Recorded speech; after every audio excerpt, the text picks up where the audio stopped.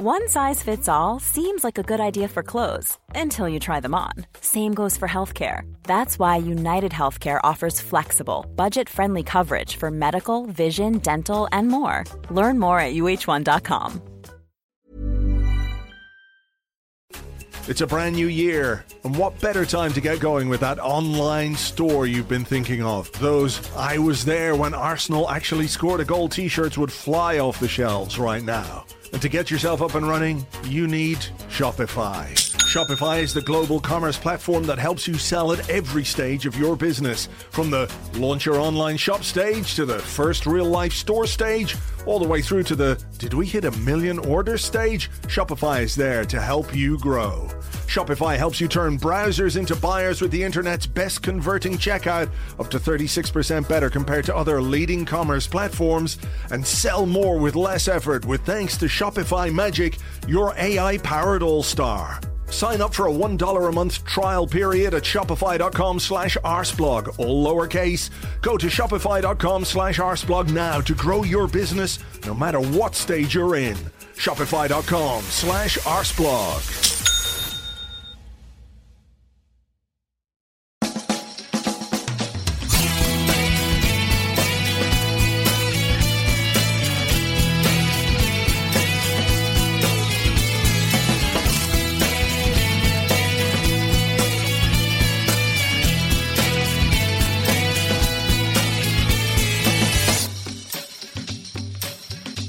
Hello and welcome to a brand new Arseblog Arsecast right here on arseblog.com. How are you? Hope you're well. Thank you very much indeed, as always, for being here. It is an Arsenal-free weekend. Unfortunately, that's because of our game against Sheffield United not taking place until Monday evening, which gives the other teams in the title race a chance to put points on the board. Liverpool are away, I think, to Nottingham Forest.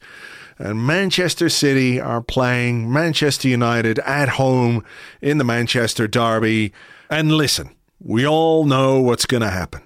We all know. Manchester City are going to rip Manchester United apart into little bits. They'll do the post-match analysis on Sky and they'll show some kind of a heat map, except they'll say, look, there is the spleen of Bruno Fernandes.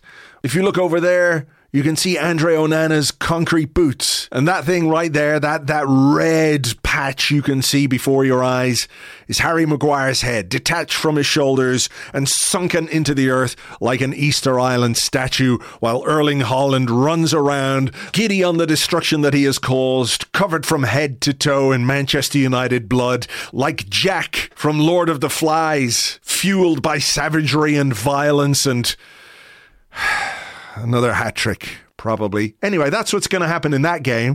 So it means that we're going to have to be on it against a team on Monday night who will be fighting for their lives. We're into that part of the season where every single point matters. Sheffield United at home. I mean, they look pretty doomed, but you take anything for granted at your peril in the Premier League. So we're going to have to do our job and wait for another weekend for the other two teams to drop some points. We've got a double header for you today. I'll be talking to Tim Stillman in a little while, looking ahead to Arsenal Women's North London Derby in what will be, hopefully, a sellout Emirates Stadium on Sunday. And we'll be talking in a second now to Amy Lawrence, just to give you guys a little bit of a heads up. Sometimes when you do recordings, it's perfect. You sit there, you talk to the guest, it's great, conversation is good. Sometimes, there's a little bit of background noise. Sometimes, for all of everyone's best efforts, a little bit of, real life. Not gets in the way, but bleeds over into the podcast conversation. And there is a bit of that when I talk to Amy and a bit of that when I talk to Tim. So just to give you a little heads up, it's not too distracting. You can take my word for that. Okay, let's get on with the show. And it has been too long since we had a chat with this particular guest. It's my pleasure to welcome back Amy Lawrence. Hi, Amy. Hi, Andrew. How you been keeping, my friend? I'm good. It feels like it's been ages since we did a bit of this. It does. Yeah. It does. Yeah, lovely to catch up. Yeah, it is. Let me ask you about this season and how you feel it's going, or your experience of it in, with your dual hats on as a reporter and an Arsenal fan. To me, it's sort of, do you ever listen to an album, you don't get into it straight away, it takes 3 or 4 listens.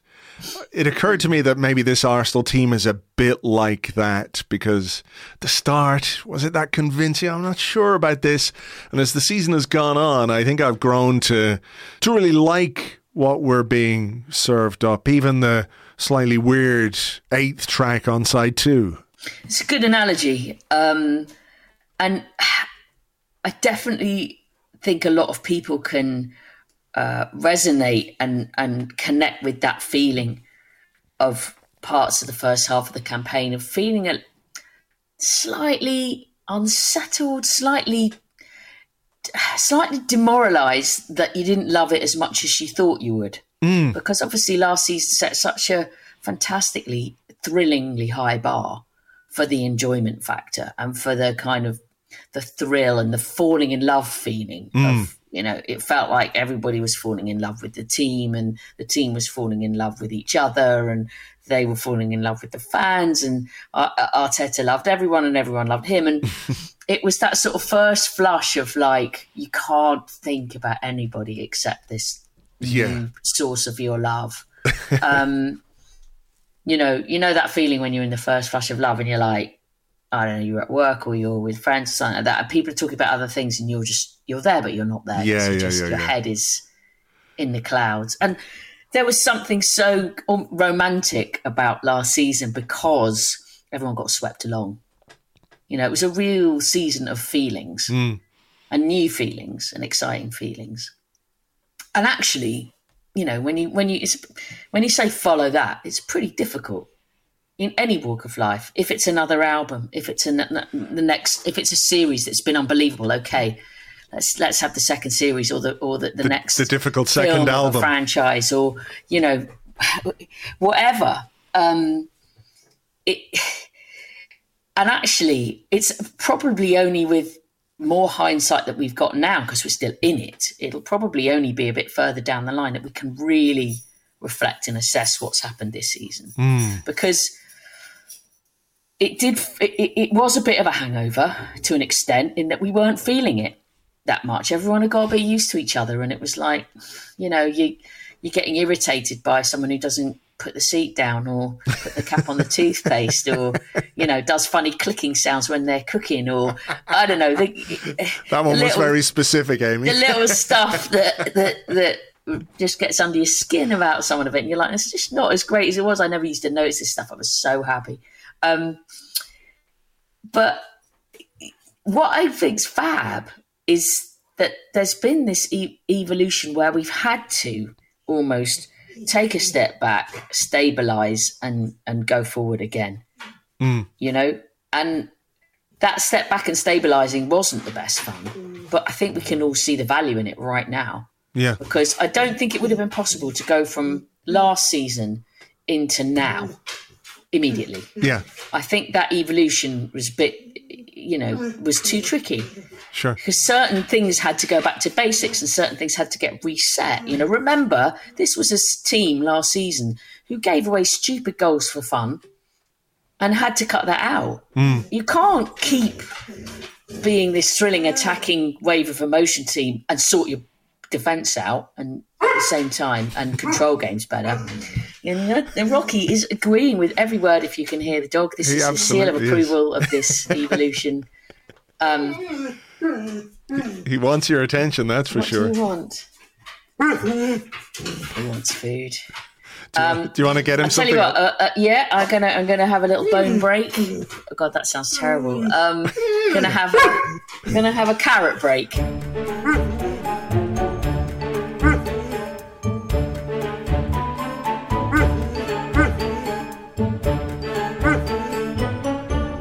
I'm back. That's okay. So just, how you're supposed to train dogs as a human? Mm-hmm.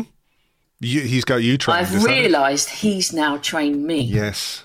He's figured out that if he comes and makes a noise, that I will give him food to make him just be to quiet. make him be quiet while you're doing podcasts. I feel like such a fool. Dogs are smart. I'm supposed to be the person who does the training, and in the end, I've been trained. My God, who knew? It happens to us all. Don't worry about it. They do it to all of us. Every single dog owner can identify with that. But I really do think this is a sort of fascinating a fascinating area to focus on because of what was so special about last season and because of how caught up in it we got for all the reasons that you spoke about and the ways that you spoke about. And I wonder if maybe, continuing the metaphor, if we needed to get our hearts broken to be able to love properly again, if that makes sense, or, being more pragmatic about it, if as part of that experience, that learning experience, what would Arteta say? The suffering of the end of the season was necessary for this team to, take another little step in its evolution. Like if Arsenal were ahead of schedule last season, and I think many people suggested that was the case, that nobody expected Arsenal to be title contenders or to stay in the title race as long as they did, to be there again is quite something, because we saw with, for example, a Newcastle team that were ahead of schedule last season, how difficult it is to maintain that and actually improve on that. I know you could pull out the numbers and say after X many games, Arsenal had this amount of points, but it was the best start to the season in the club's history, like a long, long history. So you have to do it a little bit differently, and you have to take in those experiences to sort of guide you and shape you. I'd just love to have a half an hour conversation with Mikel Arteta and really ask. I'd love to know when, at the first half of the season, I suppose you can kind of split this season into sections. The first half that was okay without being brilliant, and then the pretty horrible collapse before Christmas, where I think you probably struggled to find too many people outside of London Colney that didn't think, that's probably it for this season. Yeah. And then what's happened subsequently, and who knows whether there'll be another segment. But I'd love to know if, how Mikel thought in those first two segments. Was he completely comfortable with it and thinking, this is fine? This is part of what we need to go through to get to the place we want to get to. Mm-hmm. Did he believe that? Was he in control of it as such? Even the bit when Arsenal, really suffered and lost stupid games just before Christmas, was he questioning himself and thinking, this is not what's supposed to be happening? Or was he thinking, this is okay? We're doing the right stuff. We're going to get out of it and come out the other side. And then when it clicks, I'm waiting for this click. And when it clicks, we're really in the right place. It's just be so fascinating, because obviously he's learning. We're learning as supporters or observers of the team. Everybody's learning these sophisticated tweaks and so on that the team are getting used to. They're all learning. And actually, I don't know, what your life experience is, but there really is no better way of learning than learning on the job. Learning something as a theory and then trying to put it into practice is one thing. But there's, the most effective kind of get under your skin, inspire you way of learning anything and seeing if you can do it and how you feel about it all is when you're actually learning while you're doing something. Yeah. And this team have done that fantastically well this season, really. Fantastically well, particularly lately. Imagine how they feel at the moment. Yeah, I mean, look... Because it probably feels even sweeter and even better and even more... I'm just curious as to whether they feel more confident with it, that they've learnt this way compared to last season. Where last season, everything's happening with a spontaneity and a kind of on the hoof, if you like. Yeah. This one feels more methodical. Strategic. Okay, we've had to sort this out. We've had to add this bit. We've had to tweak this bit on top.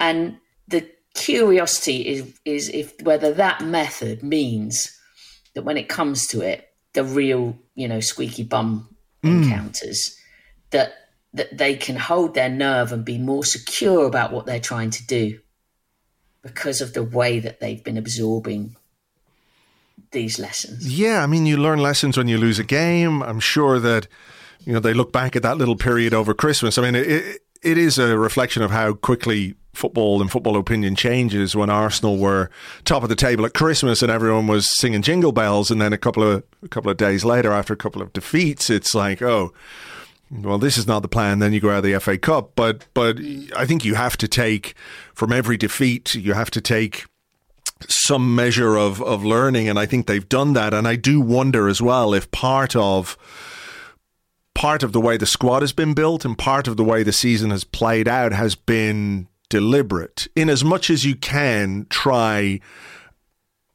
and peak, if that's the right word, at the business end of the season.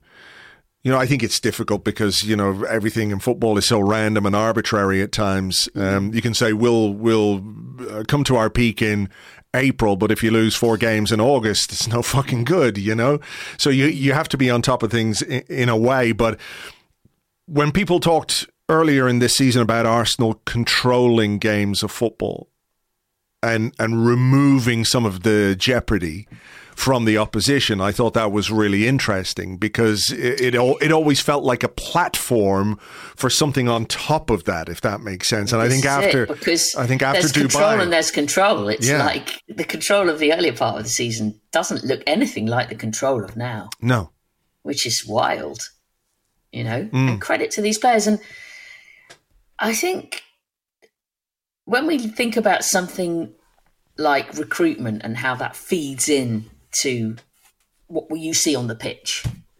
on a match day, and you almost like rewind the whole story back to those first bits of like, okay, we're looking for this type of player and this type of, what can we do, and all the stuff that goes into all of that. It's really obvious that, like any top team, that the people who Arsenal are trying to bring in are of a certain character, a certain type, a certain intelligence, a certain personality. And I think being sort of smart enough to learn and not thinking you've done it all, but being what they call in academy systems and stuff, a good learner, is actually quite a characteristic of this team, because the majority of these people who've come in have all shown, or a lot of them have shown, that they've got that willingness to do whatever it takes to get better. I was going to ask, fine tune, Yeah, I was going to ask you about this, because Edu talked about it before the game against Newcastle.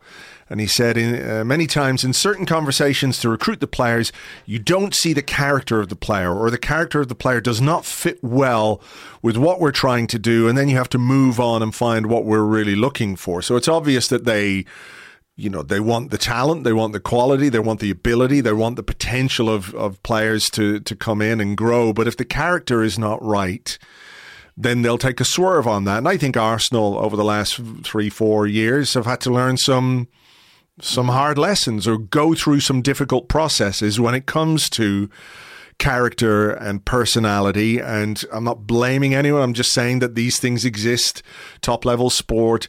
This particular Arsenal team, for the talent that's in it, for the potential that's in it, it feels fairly ego-free, like really a quite humble group, which is, I think, quite unusual and quite rare in professional football. It is at the very, very top level as well, because, and I think even when you look at the characters, for example, of the Invincibles, of Arsenal's last title-winning team, there was a group where, again, those certain qualities of intelligence, these were smart people, absolutely make no mistake on that front. And although a lot of them were clearly phenomenal, they were also open-minded enough to not think they'd done it all, whether you're a Dennis Bergkamp or an Henry or, whoever. But I wouldn't say learn necessarily, but definitely have that sort of, have that right mindset that you need in a team. But what I do think they had more of compared to this team, like you say, you talk about the humility of this team. I think that the Invincibles team had more charisma in terms of the personalities. There were more people there who had very strong opinions a lot to say for themselves. They would challenge each other. They would provoke each other if necessary. They would demand of each other. I would say in a way that someone like Granit Xhaka, personality, not player-wise, I'm talking purely as a human being, probably had more in common with what was going on in that dressing room than maybe the current Arsenal dressing room. And I'm interested to see how these young men also take on the pressures of trying to compete at the highest level for the top prizes. When they are by nature quite humble, it seems, sort of subtler personalities, not quite so much, let's just say, extrovert determination. Sure. I mean, do you think that's, you know what I mean? Do you think that's a question of maturity in that many of these are young guys, at 22? It might be that, or do you think it's a generational thing? Like, do you think the way... I think it's also a reflection of how you get on with your manager and the kind of environment that your manager creates. Because Arsene was someone who liked to put an environment in place and kind of let the players get on with it. And that provokes challenges. Their own problems out. That provokes challenges, doesn't it? When you say, well, I'm going to leave it up to you, or like the stories where a player would come to him and say, what's going on? And he'd say something, oblique, and they'd be like, what? And then they have to go off and try and figure out what he meant. Exactly. Whereas I think Mikel, there's obviously so much more micromanagement within him and his staff that obviously it would probably be a bit too much friction if you had very strong personality players with very, very demanding, detailed managers. So maybe the kind of there's a bit of a contrast there, just because you're looking at the whole picture, and the picture is not the same. But what you can say is that Mikel has, with the support of the owners backing and the staff around him, he's put together a squad that is so credible as an elite football team. And to have done it in the way that he has, with this kind of like crest of a wave of emotion last season, and oh my God, look what's possible, but oh God, it didn't happen. And then being, I suppose, really sort of so organised enough to analyse it and think, well, how can we repair some of these things that were costly? What's the best things that we can do here? And to try and make that happen. And let's be honest, there was plenty of people, and I include myself in this, scratching my head a bit in the first half of the season, saying, Havertz, I'm not sure, Raya, I'm not sure, this, I'm not sure, Zinchenko, all the usual things that people have been querying. Mm-hmm. And, where's the logic in that, Mikel? And somehow it's all beginning to make a hell of a lot more sense in this team. Nobody knows if it's how far it can go. We're up against some serious heavyweights, but I think the credibility of this team and what it feels capable of doing, it feels slightly different from last season, because it almost feels like it's got a bit more depth, a bit more seriousness. I agree about the seriousness, because last season was jolly is the wrong word, but it was like you were smiling the whole time and it was fun and people were singing the Saliba song and dancing around, and that's great, and I'm not taking anything away from that. But I think the Newcastle game perhaps is a great illustration of the seriousness of the team. And when you talk about Mikel Arteta, and we see a very passionate guy, obviously, at times on the sidelines, which annoys people, which is great. I love that. But, a very serious guy as well. From everything we understand, he's a really serious guy. He has his standards. He has his non-negotiables. And these are the things that he works to. But I think some of those things are now being reflected in the team itself. Like, Newcastle would have wanted to come to the Emirates on Saturday night, having had a free week. Arsenal have been in Porto, had a bad result, had a poor performance, and they would have wanted to come and they would have wanted to be physical and be aggressive and, you know, annoy us and upset us and maybe knock us out of our stride. Arsenal just did not let them do it. They just would not allow them to execute their game plan in any way. And maybe Newcastle were poor on the night, but I think too often maybe we look at opposition and say, well, they were really poor without giving sufficient credit to the team that's made them look poor because, you know, are West Ham brilliant? No. Do they get beaten 6-0 every week? Also no. You know, so I think there is something about, what was the phrase where it was an article in the Sunday Times and, you know, one sporting director referred to Mikel Arteta as a steely little fucker. And I do think that this is part of what he's trying to build, like serious players who are taking everything so seriously because they know you have to, but at the same time, you know, getting them out on that football pitch and trying to express the talent that they have, but also within the structures that he is, you know, I think it's a really curious combination of things, personality versus control versus, you know, I think there's something just really interesting happening. Yeah. And I mean, you know, that phrase, when you think about the team he walked into, it feels almost ridiculous because, you know, there was very little steely fuckery about that team there wasn't. at all. So to have kind of remolded it in the way that he has, I think also what I really love when you try and take a step back and have a slightly bigger perspective on it all. I don't know about you, but I remember at the beginning when he was appointed and, you know, it still seems mad that this was his first job. And I still remember when he was appointed thinking like, wow, this is exciting, but this is a call, you know? He's never managed a game ever. Really? And when you look back at that and you think of how he has learned on the job and created this thing in his own image, I still recall that feeling of thinking, is what he's going to be going at Man City like? Is that the goal? Is that the realistic end game here?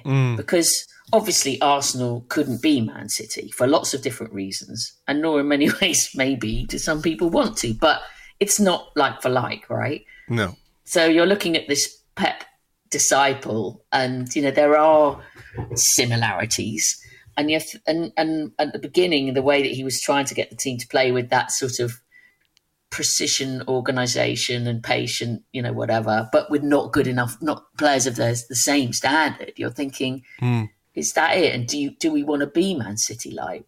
But what's so marvellous is looking at Arsenal now is that that's not who Arsenal are. Arsenal are Arteta's Arsenal.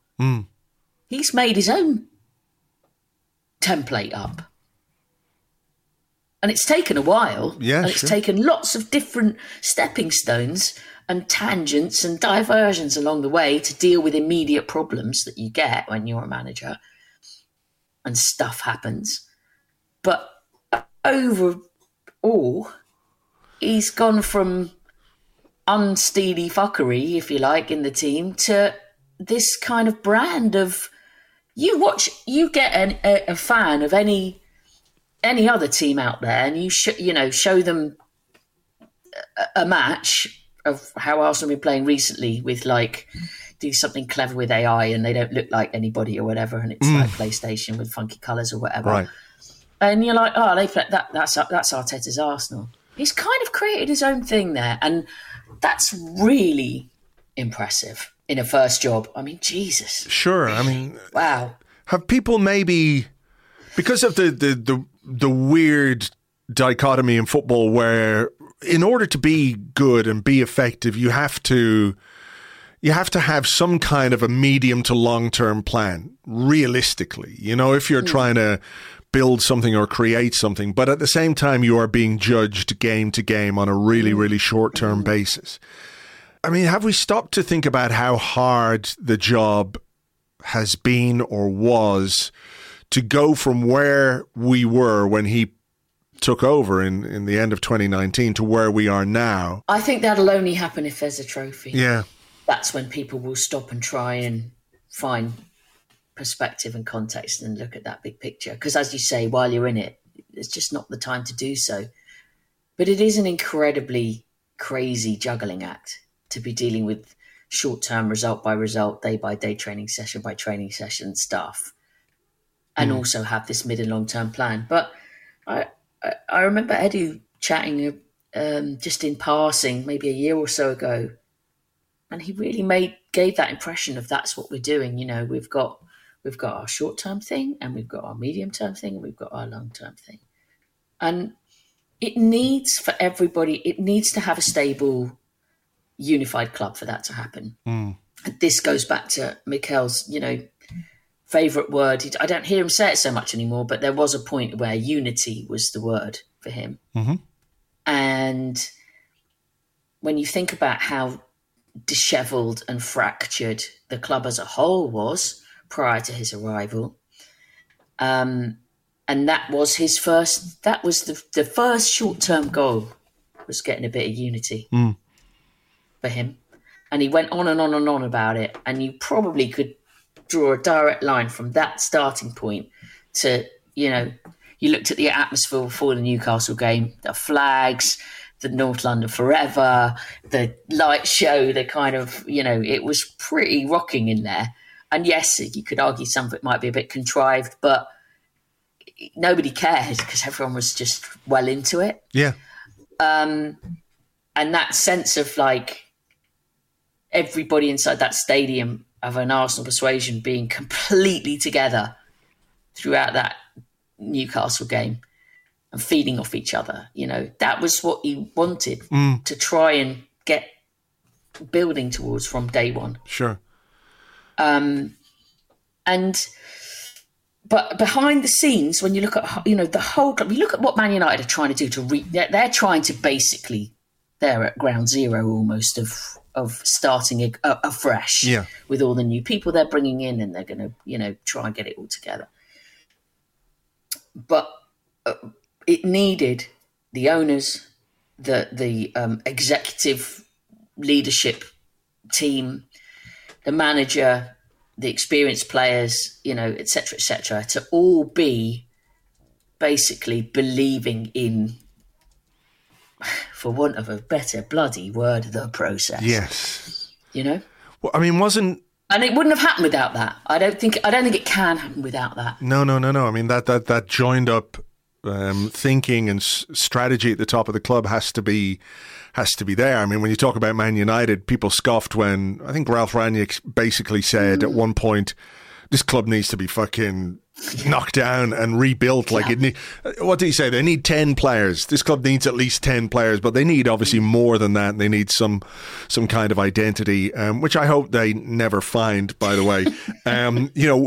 We have found ours, and we have seen the benefit of having, as you say, intelligent people making decisions about how players are brought in. And not every transfer is going to work, but you're not, for example, dealing with, as we saw this week, the repercussions of a Nicolas Pepe transfer, which was exciting at the time but didn't work out for all kinds of reasons, and financially was not a good one for the club. But well, it might have been good for some people, but but there you go. But I mean, this is the sort of the era in which we exist now, where I do think there is an alignment. You've got young, talented, relatively young, talented executive people at this football club who are you're all singing from the same hymn sheet, and if I don't want to make it too much about the owners or anything like that, but I think maybe they have learned from some mistakes as well. Definitely. They learned from having their eyes opened. Things really began to change when it was pointed out to them that if they just let it be, it was not running in the way it should. No. And that trust they had for people to just take care of the club was it needed oversight. Mm-hmm. And the minute they put the oversight in, things started to change. It was a sliding doors moment for this football club. Yeah. Whoever was responsible, and it was hard to get to them, there were people around who tried to get to the Cronkies to say, there's stuff going on here, I don't know if you know what's going on, but it's not right. It's not good. But people couldn't get to them to put that message across. And whoever the person was who finally got that message to where it needed to go, and it was heeded, that was a sliding doors moment for the football club. An unsung Arsenal hero right there. Let me just ask you this to finish off. Do you feel Arsenal are better equipped to go the distance this time around? It is difficult, of course. City are what they are. Liverpool are very good, and they're riding a sort of an emotional wave, which is, carrying them through some maybe difficult periods with players out injured and everything else. But they have this sort of jetpack of motivation because it's Jurgen Klopp's final few months at the football club. But, if Arsenal can get a couple of the injured players back and use the experience and continue the form that they have shown domestically, are there enough characters, match winners, leaders in this team to really, really push it all the way? Whether we get there or not, I don't know. I mean, obviously, I hope we do. And I think if we're talking about sliding doors moments for Arsenal Football Club, I kind of feel like the title this season would be one of those because of what it would mean for all kinds of reasons. But players like Saka, players like Declan Rice, maybe some unsung heroes like Gabriel, these guys who are there and consistent and delivering week after week after week. Is that enough to fight off the two that we're fighting? Such a good question. I mean, for those slightly different reasons that you mentioned, those two are so difficult to square up to. So that's kind of the baseline. But I think there are the couple things that are very favourable compared to last season. One is not being out in front. I just think that has a huge impact, especially if you've not done it before. It's a lot, I think, for this group, that maintaining that hunger without getting the yips or the terrors is a bit easier if you're just tucked in just behind. The second thing is that, the word control, which we used before, and the word maturity. There's just a different feel lately. I mean, it's hard to predict that Arsenal are going to keep bashing everyone in 4, 5, 6. It would be fantastic, but I suspect there'll be a few that are ferociously and terrifyingly a lot closer than that. Yeah. But I think that as a group, they have that better understanding and probably better control over their nerves. I was really interested by the Porto away game, which is the first game in a while where I felt Arsenal looked a little bit edgy and nervous, and there was that sense of like Champions League knockouts. Oh my God, this is massive, because for obviously most of them it's a first.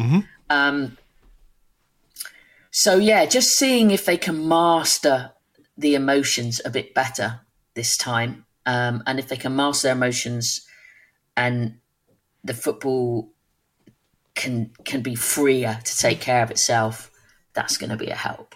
Even Mikel Arteta and the staff, they're more mature in terms of this type of experience. I would say Arsenal feel better equipped to have a better run in. But again, so much depends on keeping people fit.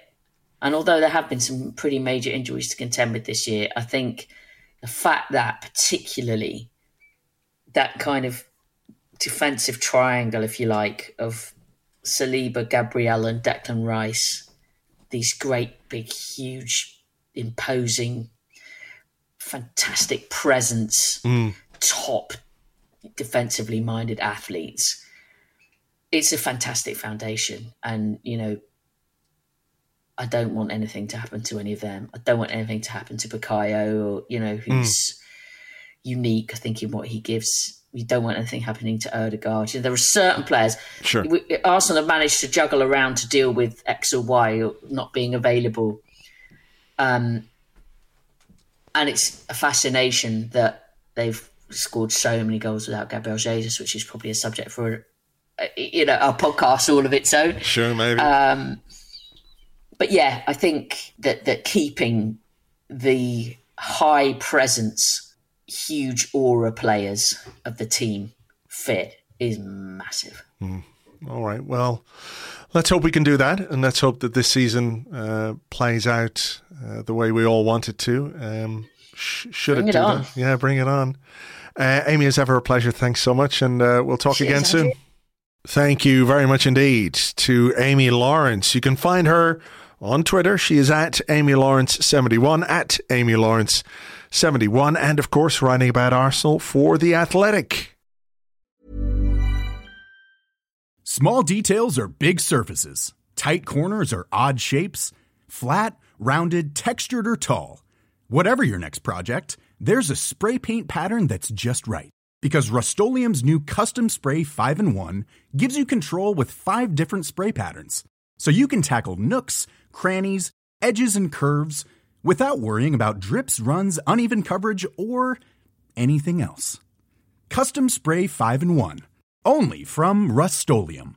When you're ready to pop the question, the last thing you want to do is second-guess the ring. At BlueNile.com, you can design a one-of-a-kind ring with the ease and convenience of shopping online. Choose your diamond and setting. When you find the one, you'll get it delivered right to your door. Go to BlueNile.com and use promo code LISTEN to get $50 off your purchase of $500 or more. That's code LISTEN at BlueNile.com for $50 off your purchase. BlueNile.com, code LISTEN. It's a brand new year, and what better time to get going with that online store you've been thinking of? Those "I was there when Arsenal actually scored a goal" t-shirts would fly off the shelves right now. And to get yourself up and running, you need Shopify. Shopify is the global commerce platform that helps you sell at every stage of your business. From the launch your online shop stage to the first real-life store stage, all the way through to the "did we hit 1 million orders" stage, Shopify is there to help you grow. Shopify helps you turn browsers into buyers with the internet's best converting checkout, up to 36% better compared to other leading commerce platforms, and sell more with less effort with thanks to Shopify Magic, your AI-powered all-star. Sign up for a $1 a month trial period at shopify.com/arsblog, all lowercase. Go to shopify.com/arsblog now to grow your business no matter what stage you're in. Shopify.com/arsblog.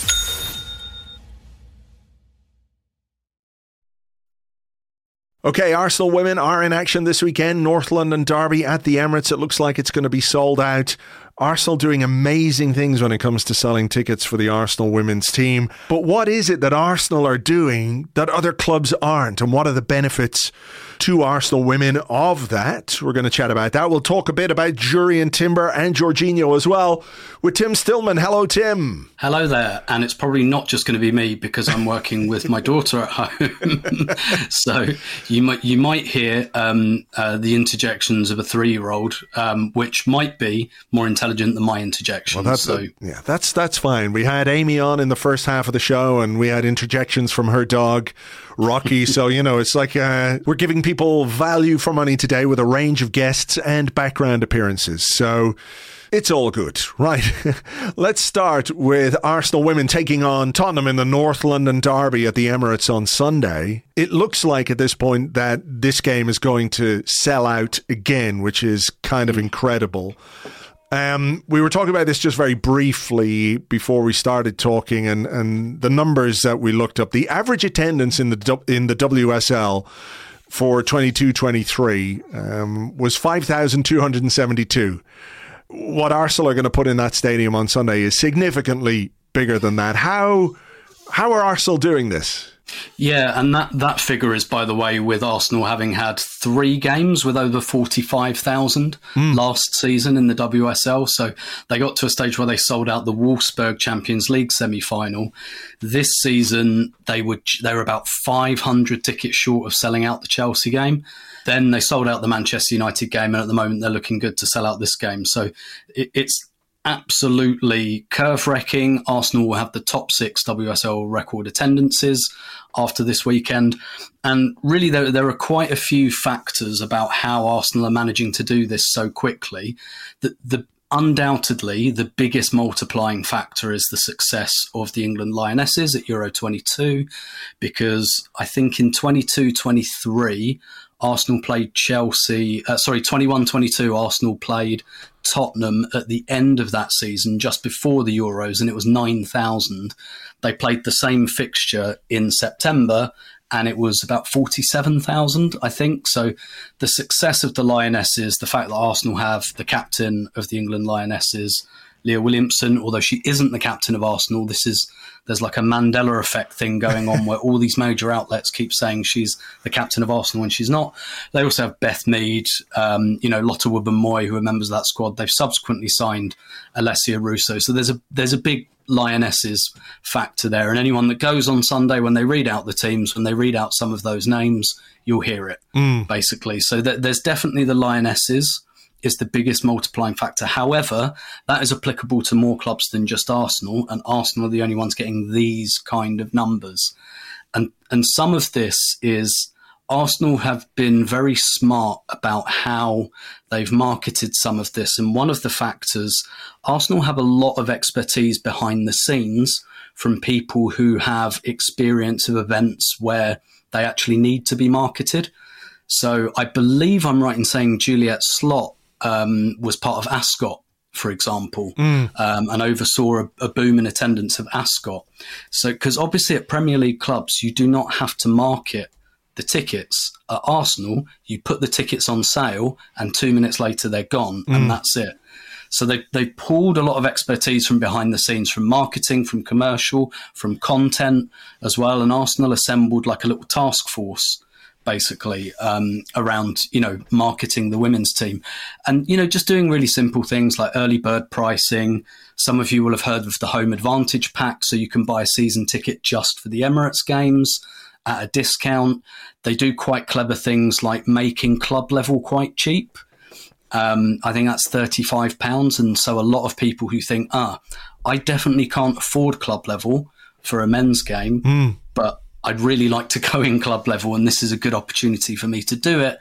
So lots and lots of little things like that. The other thing as well that Arsenal have been quite far-sighted about in their marketing is they've been confident enough to sell it on the basis of the women's team. So you will not see any tweets from men's players. You will not see anything from Mikel Arteta to try and curry ticket sales or anything like that. Is that deliberate?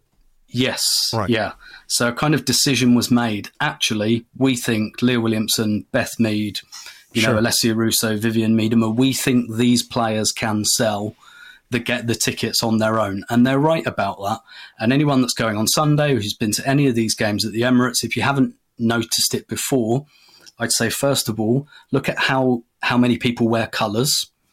Right, it's everyone, basically. It's like well into the 90s percentage-wise, which you won't get at a men's game. And look at how many of them have their shirts personalised with a women's player. It's become like a big market, and a lot of the interest in women's football is driven through individuals. Lots of people will support clubs because of individual players. And Arsenal have been quite smart to recognise that, as well as, I think, tap into things like the stadium wrap, where I was involved in those discussions, and lots of Arsenal fans, even who aren't that engaged with the women's team, said they wanted them on there. So I do think Arsenal have got a head start because of their history. And even if a lot of fans are only tangentially aware of the success of the women's team historically, I think everyone's aware of it. And that gives Arsenal a real head start, because a lot of our competitors are trying to do that now. They're trying to embed the women's team. Arsenal kind of already did that 20, 30 years ago. I mean, is it fair to say that there is and has been a growing, I don't want to say distinct, because I think Arsenal have been very good and done it the right way, that Arsenal Football Club is Arsenal Football Club. It's the men, it's the women, everyone's under the same umbrella. And I think that is to their credit in a very big way. Like, we are Arsenal, whether you're playing for the men's team, the women's team, the youths, or whatever it might be. But is it fair to say that there is a somewhat distinct and growing fan base for the women's team? I'll give you sort of just an anecdotal example. I've got a cousin who lives and has lived in London for 35 years, whatever it is now, and she was always a big Arsenal fan. But I was talking to her recently, and she can't get tickets for the men's game, but goes to the women's games and really enjoys the difference, if you like, in terms of energy and atmosphere and all of the things that you've talked about and written about when you do it on the Arsenal Women Arsecast, that it's a different experience at a women's game from a men's game, which isn't to say one is better than the other. They're just different, right? But has that sort of developed its own distinct fan base? Like, maybe some of the fans of Arsenal Women don't really care about the men's team, and we know that there are lots of fans of the Arsenal men who don't care about the women's team, which is entirely their prerogative. Which is fine. Absolutely, it's absolutely fine. But their connection to Arsenal is through the women's team almost completely. Yep, 100%. So there's a couple of things going on here that you've kind of touched on there. The first one is, and I think Arsenal are realising this, there is some overlap, like people like me overlap, but that you're right, there's a lot of people who either not only don't care about the men's team, but support another men's team. So I know someone who's big in the supporters club. She supports Derby County, it's where she's from. I think she played for their women's team at one stage, but she supports Arsenal Women because Derby County, they have a women's team, but they don't put very much into it, and it's not a very rewarding experience to watch them. So you do get that. You get people who support another men's team or else don't really care about men's football, and that kind of comes into the other part of this. And I think what clubs like Arsenal are realising is there are a lot of people who are it's probably too much to say excluded, but don't feel included by the men's football experience. So first of all, yeah, it's difficult and expensive to get tickets anyway. But even leaving that aside, like, there's a massive, like, young female, when I say young, I mean like that kind of late teens, early 20s. You'll see that a lot at the Emirates, like people who perhaps feel like, I like football, I do support the Arsenal men, but I don't really like, there's an underlying testosterone at those games that people don't like or feel uncomfortable with. And when they go to a women's game, they don't experience that, where it's still just about majority men in terms of it being over 50%, but it's not like a men's game where it's like 80, 90% kind of male. And that's like a better atmosphere for it. I want to be careful as well, because there's a lot of tension with like the growing fan bases as well about, it's just like a fun family day out, and like people care about it. Of course. And they feel passionate about it. And there's a bit of a debate at the moment because like Arsenal women fans, like they're swearing at games, and they've reinstituted that age-old football tradition of doing the, oh, you're shit, at the goalkeeper, which unfortunately faded out of men's football some years ago, but it happens at Meadow Park in particular. And you get these people like, oh, I don't like that. But at the same time, I kind of think, whether it's my place to say or not, that almost feels a bit sexist to say that like women can't swear and women can't go and enjoy a game and have a bit of like banter with the opposition goalkeeper. Without it becoming like this kind of puce-faced screaming abuse, which I really don't think it is. Sure. So there's like lots of these little interesting dynamics, but you're right. There's, Arsenal women, again, brand-wise, very, very secure in the women's game. And I think what the club have realised as well is this is a growing area, and we've got a head start use it, because the cost of catching up in 10 years' time could be significant. Yeah. And another thing that's really, perhaps we can go into this in a minute, but that's really underplayed about this gives Arsenal a big financial advantage. That was my next question. Next question. Because, I can remember we, obviously spoke down the years about, maybe games are going to be played at the Emirates, and like, would it be financially viable to put the games on? And now you're selling out the stadium.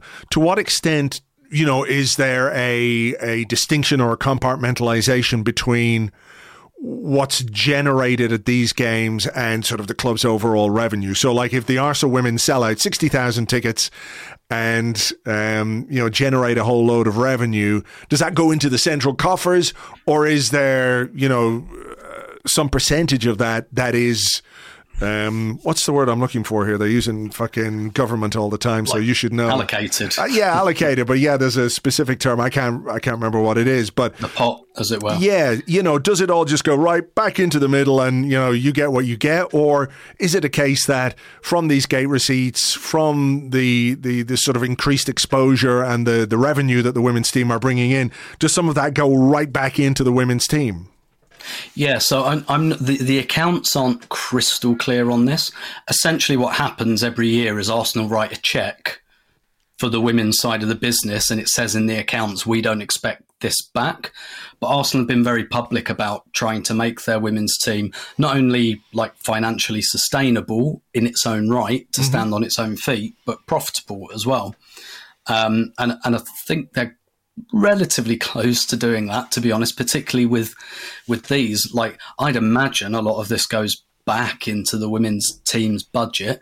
It does also have to be said, like, on one hand, this is great for the club, because particularly when you've got the Tottenham Hotspur Stadium and the Olympic Stadium down the road, and they're doing concerts and NFL and stuff like this, like, Arsenal have lost a bit of an edge in that extracurricular stadium use. But if they found a way to sell out their stadium another 6-7 times a season, it's very, very advantageous for them. Should be said that obviously the ticket prices are cheaper, and I think probably the next step is those prices coming up a little bit. But at the same time, something I'm told is that the Armoury, the Arsenal kind of shop on site at the Emirates, pulls in more money at women's games than it does men's games, because of the type of people that go to these games. Like I said, women's football fans are merchandise junkies. They love buying the shirt. They love personalising it. They love having that, no, this is, I bought this because I'm a fan of the women's team. And to do that, it's much easier to do that when you have like Williamson or McCabe on the back of it and the WSL patch. And so there's a big like commercial element to that, which is really advantageous, even if the ticket prices, they're not the same as the men's team ticket prices. But in terms of the financial advantage it gives to Arsenal, this is something Jonas Eidevall spoke about, which I think gives us a hint that most, if not all of this money is intended for the women's team. He talked about how in the men's game, prize money drives, well, being owned by nation states drives a lot, but prize money really, really kind of skews the revenue in the men's game. That doesn't really exist in the women's game yet. Like the Champions League, basically you get your costs covered more or less. Like, you don't really win very much money for getting to the semi-final or anything like that. So it's a little bit like the old days of men's football, where gate receipts are, I was going to say king, maybe I should say queen, to kind of, take out the gender bias in the language. But gate receipts are huge. And that is something that at the moment Arsenal have that nobody else has. So Chelsea have been using Stamford Bridge a bit. They get like 12,000, 13,000. Man City don't really use the Etihad a lot because they built their own purpose-built stadium about 10 years ago that holds 7,000. But both Chelsea and City own their women's team grounds, which are smaller, whereas Arsenal do not own Meadow Park, Boreham Wood. So Arsenal have a bigger incentive to make the Emirates Stadium work. Sure. So there's all of these kind of little things going on. But in terms of revenue, I'd be fascinated to see the next kind of financial results, because Arsenal will be killing it by selling all of these tickets. Like, Arsenal women their average attendance this season is about 31,000, and that's considering that 4 games have been played at Meadow Park, which holds 4,000. That would put them 11th in the Premier League for average attendance this season. So that tells you what you're dealing with and the level of gate receipts that they're getting relative to their competitors. Hugely positive. It really is. Just looking ahead very quickly to the game on Sunday, what sort of shape are the women in for this one? Are there injury issues, some problems? Yeah. Yeah, there are quite a lot. So the first thing to say is we owe Tottenham one because we lost the reverse fixture before Christmas. That's the first ever time that Tottenham women have beaten Arsenal women. But yes, there's a lot of injury issues. There is a Gold Cup going on for the CONMEBOL and CONCACAF nations. So Arsenal have 2 Canadian players and an American player who will be unavailable. Lots of doubts over availability of quite a lot of players at the moment. Katie McCabe went off for Ireland in midweek, and Leah Williamson had to pull out of the England squad. We had 3 of our players playing in Melbourne yesterday morning for a 10-0 win over Uzbekistan, so that was a really good use of their time. It qualified for them for the Olympics, but Vivian Miedema and Victoria Pelova had to pull out of the Netherlands squad, so there's loads and loads of question marks. And even with the size of Arsenal's squad, which is now gargantuan in size, the subs bench might be full of 16 and 17-year-olds. All right. Well, look, you can always rise above when it's a North London derby. There's a lot at stake, and in front of a sellout crowd, I'm sure whoever is out there will do what's necessary for Arsenal to come away with the right result. Let's just shift over towards the men's side for a little bit. I didn't get a chance to talk to Amy about Jurrien Timber. His return to training is a really positive thing for Arsenal. It's still going to be a few weeks before he gets anywhere close to playing competitive minutes in the Premier League or the Champions League, because a return to training is very different from a return to play. But it is a positive development, a positive step. It'll add to the squad at a key point in the season. And I wrote about this a bit today on the blog about, everyone's talking about Timber. He's our best left back. And, I went through the options that we have at left back and the minutes that have been played at left back. And Tomiyasu has played, Kivior has played, Zinchenko has played. While over on the other side, poor, lonely Ben White is basically the only right back we have available to us of one that you would be confident to have on the pitch in a big game anyway. Arsenal have played 37 games this season. He's played 36 of them. So, it does strike me that when Timber comes back, there might be a game or two that, he could be used on the left-hand side. But more than anything, I think he'll give us some depth and quality on the right. Yeah, absolutely. And this will be the second season, really, that we've had to really flog Ben White. And I really think that a big part of buying Timber was so we wouldn't have to do that again. I guess on the upside, Ben White no longer plays for England for reasons that I don't think are entirely public, but I just choose to believe he can't be bothered. That his disdain for football is such that he just can't be bothered to play for England, which I think would be fair enough. He can only give so much of a shit. Like once he does his best, his professional job for Arsenal, like he's got no more shits to give about football. It's like, what, we're playing Malta, Macedonia? No, I'm not doing that. Who could be arsed? Is it Malta away? The sun's out there. Maybe I'll do that one. Clearly. I think with Timber, my view has always been Arsenal were always kind of slightly secretive about, like, they described it as an ACL injury, but they didn't really, I don't recall reading the word rupture or anything. Like, I think ACL injury is always serious, don't get me wrong, but I think they were a little bit cloudy about what type of ACL injury. My view on Timber has always been anything we can juice out of him this season at all is a bonus. I'm kind of really looking at next season. I imagine as well, with the gaps coming up that we've got in our March calendar, maybe some of that time will be used for some kind of internal friendly to really get him up to speed for post-international break. Maybe he can be some kind of meat in the room on the bench for a game if that's necessary, without really the intention to come on. But yeah, I just found it really confusing how there's been this like Chinese whispers thing with his fitness, where every week since about November, it seems like someone says, Arsenal are expecting Jurrien Timber back like next week or something. It's not. Like, what are you talking about? But yeah, I mean, unfortunately, on the women's side, when you cover that enough, you become quite acquainted with what ACL timelines look like. And you're right. Like, I mean, full training is a big step, but it's still a couple of weeks, and I suspect that will take us into the international break. We'll probably have an internal friendly. If he can be in the squad for games in April, maybe contribute minutes, take minutes off Ben White, when we're 6-0 up away from home, as we always are nowadays. At Man City, yeah. Yeah, exactly. He can have the last 20 minutes of that game. But anything we get out of him this season, and this might make him really strong for next season, because you never quite know how someone will come back from an injury like this.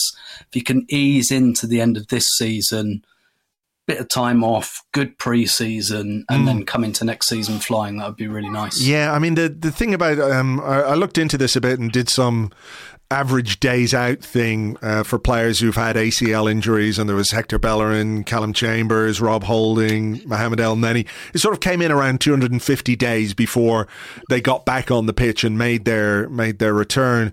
At the moment, I looked it up this morning, it was like 198, 199 days for Timber, so it's still quite early. But if you consider that he's unlikely to play for a couple of weeks, then there's the international break, and then there's Man City on March 31st.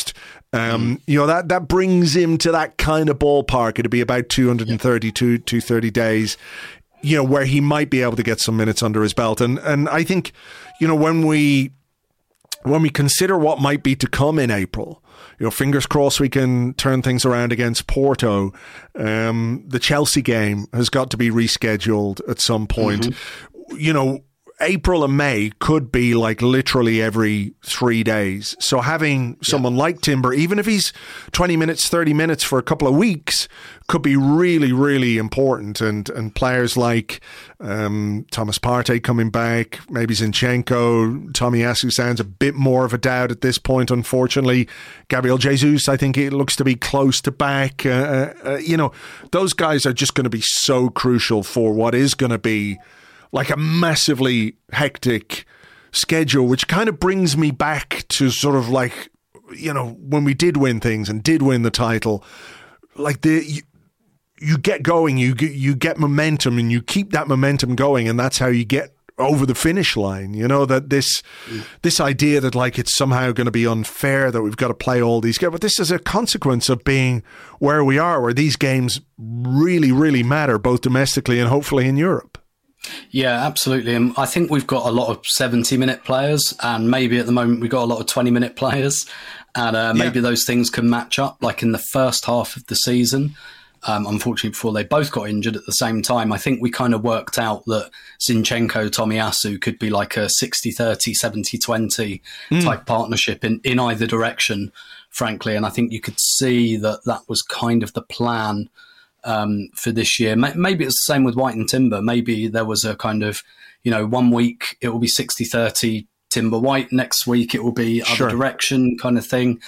And I do get the sense as well after last season that some of these players have been held back a little bit. Like, I think there's a world where Partey, for example, Jesus could have played or taken some part in the last couple of games. But I think there's, first of all, when you're in really good form, there's a kind of, okay, maybe we don't need, like this Havertz-Trossard thing is working all right. Maybe we don't need to kind of risk Gabriel Jesus here and save him for, particularly because the last bit of the season is literally started by Manchester City away. Like that post-March international break, that's your run-in. Slightly going into football cliches territory here, but that's kind of your run in there, and it starts with City away, and he'll want as many of those guys available as possible, even if it is only, like particularly with Jesus, it sounds like this issue with his knee hasn't gone away, really. And Arteta's press conference today, like slightly cagey on that. pretend like I love it when managers do that. It's like, oh, that's a question for the doctors, as if he hasn't spoken to them. Yeah, as if he doesn't know fine well. Exactly. Yeah. Yeah, it's like, oh, that's one for the doctor, and as if like the journalists in the room have access to the doctors to go and ask. Yeah. It's like, yeah, we'll bring them out next. Actually, we'll do the press conference with them. Yeah. But yeah, it kind of sounds like they're going to manage that. And that, to me, suggests they've kind of held him back and said, okay, let's manage. We'd rather manage you through April and May than try and manage you in February. And, we end up Salibering you. Because that's what happened to Saliba last year, right? That back injury he got against Sporting, that started before in a game against Fulham. And that was a kind of progressive injury, as it were. So I do think there is a sign that some lessons have been learned. I think...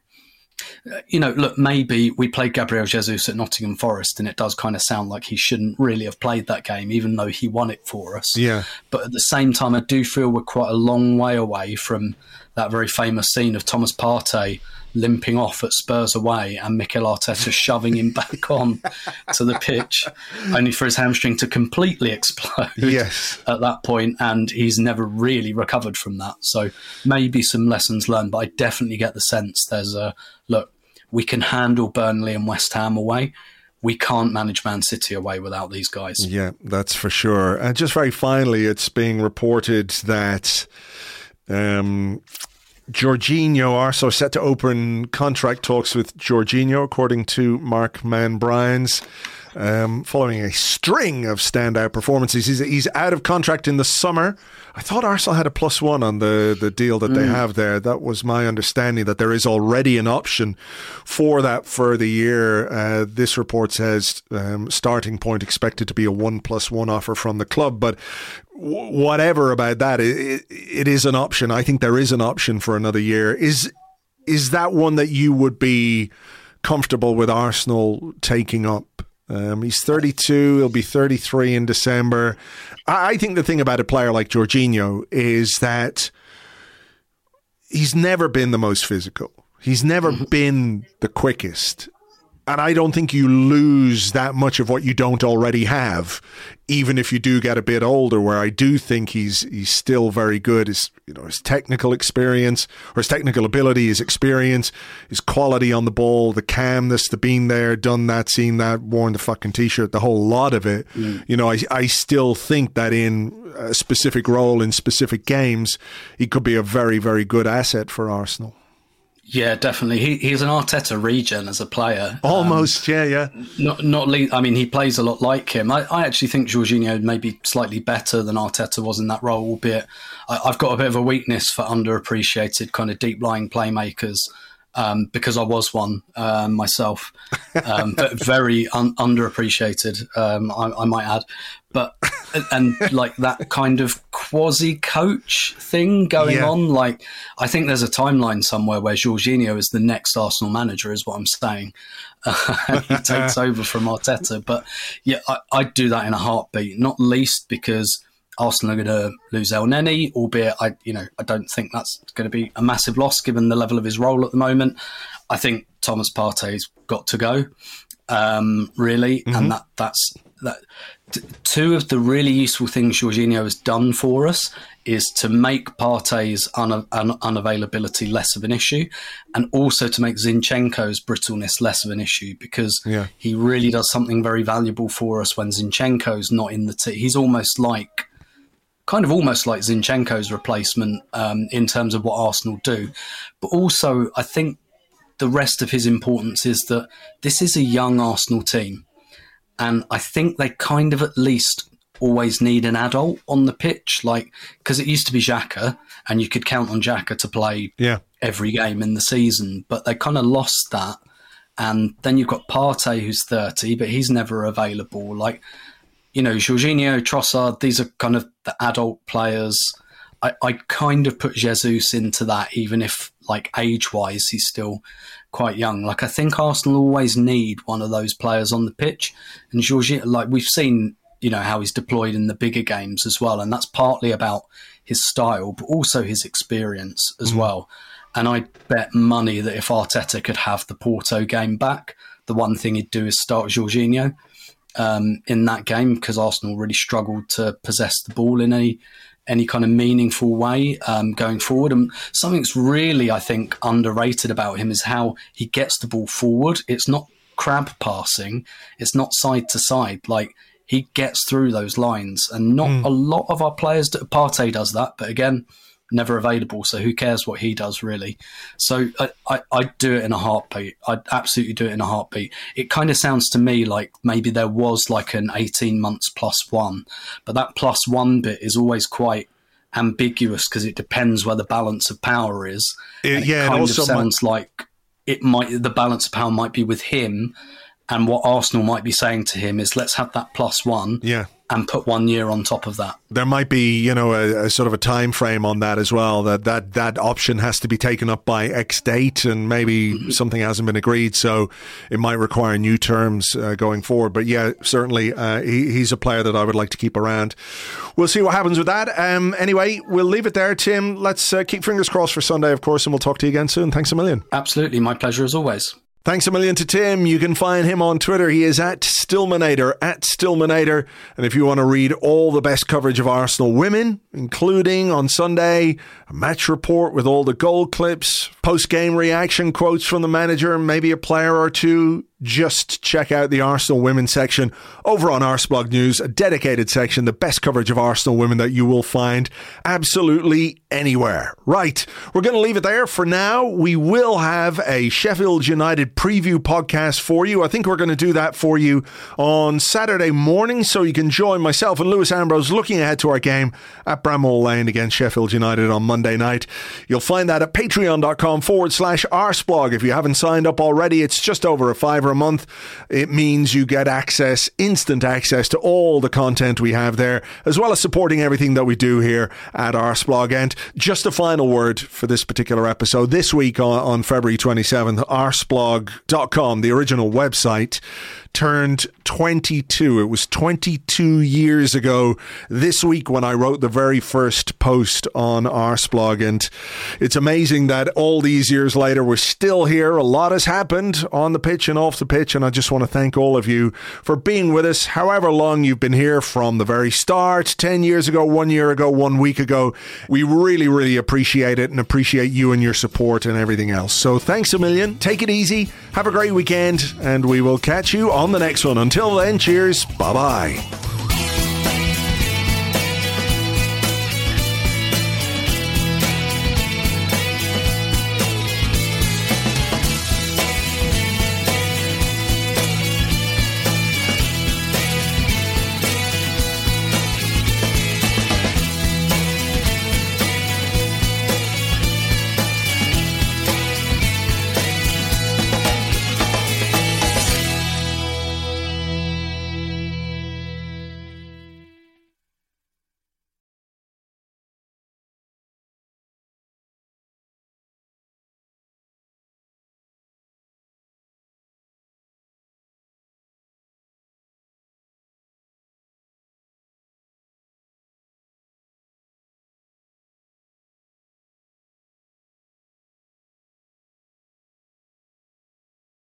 Okay, guys, listen, thank you so much for waiting around today.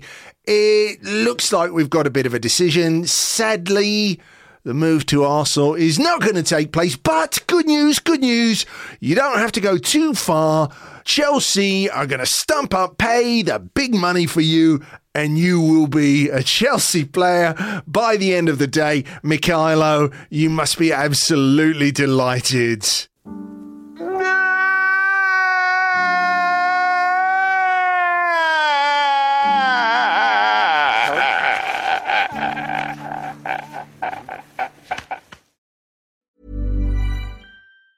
Planning for your next trip? Elevate your travel style with Quince. Quince has all the jet-setting essentials you'll want for your next getaway, like European linen, premium luggage options, buttery soft Italian leather bags, and so much more. And it's all priced at 50 to 80% less than similar brands. Plus, Quince only works with factories that use safe and ethical manufacturing practices. Pack your bags with high-quality essentials you'll be wearing for vacations to come with Quince. Go to quince.com/trip for free shipping and 365-day returns.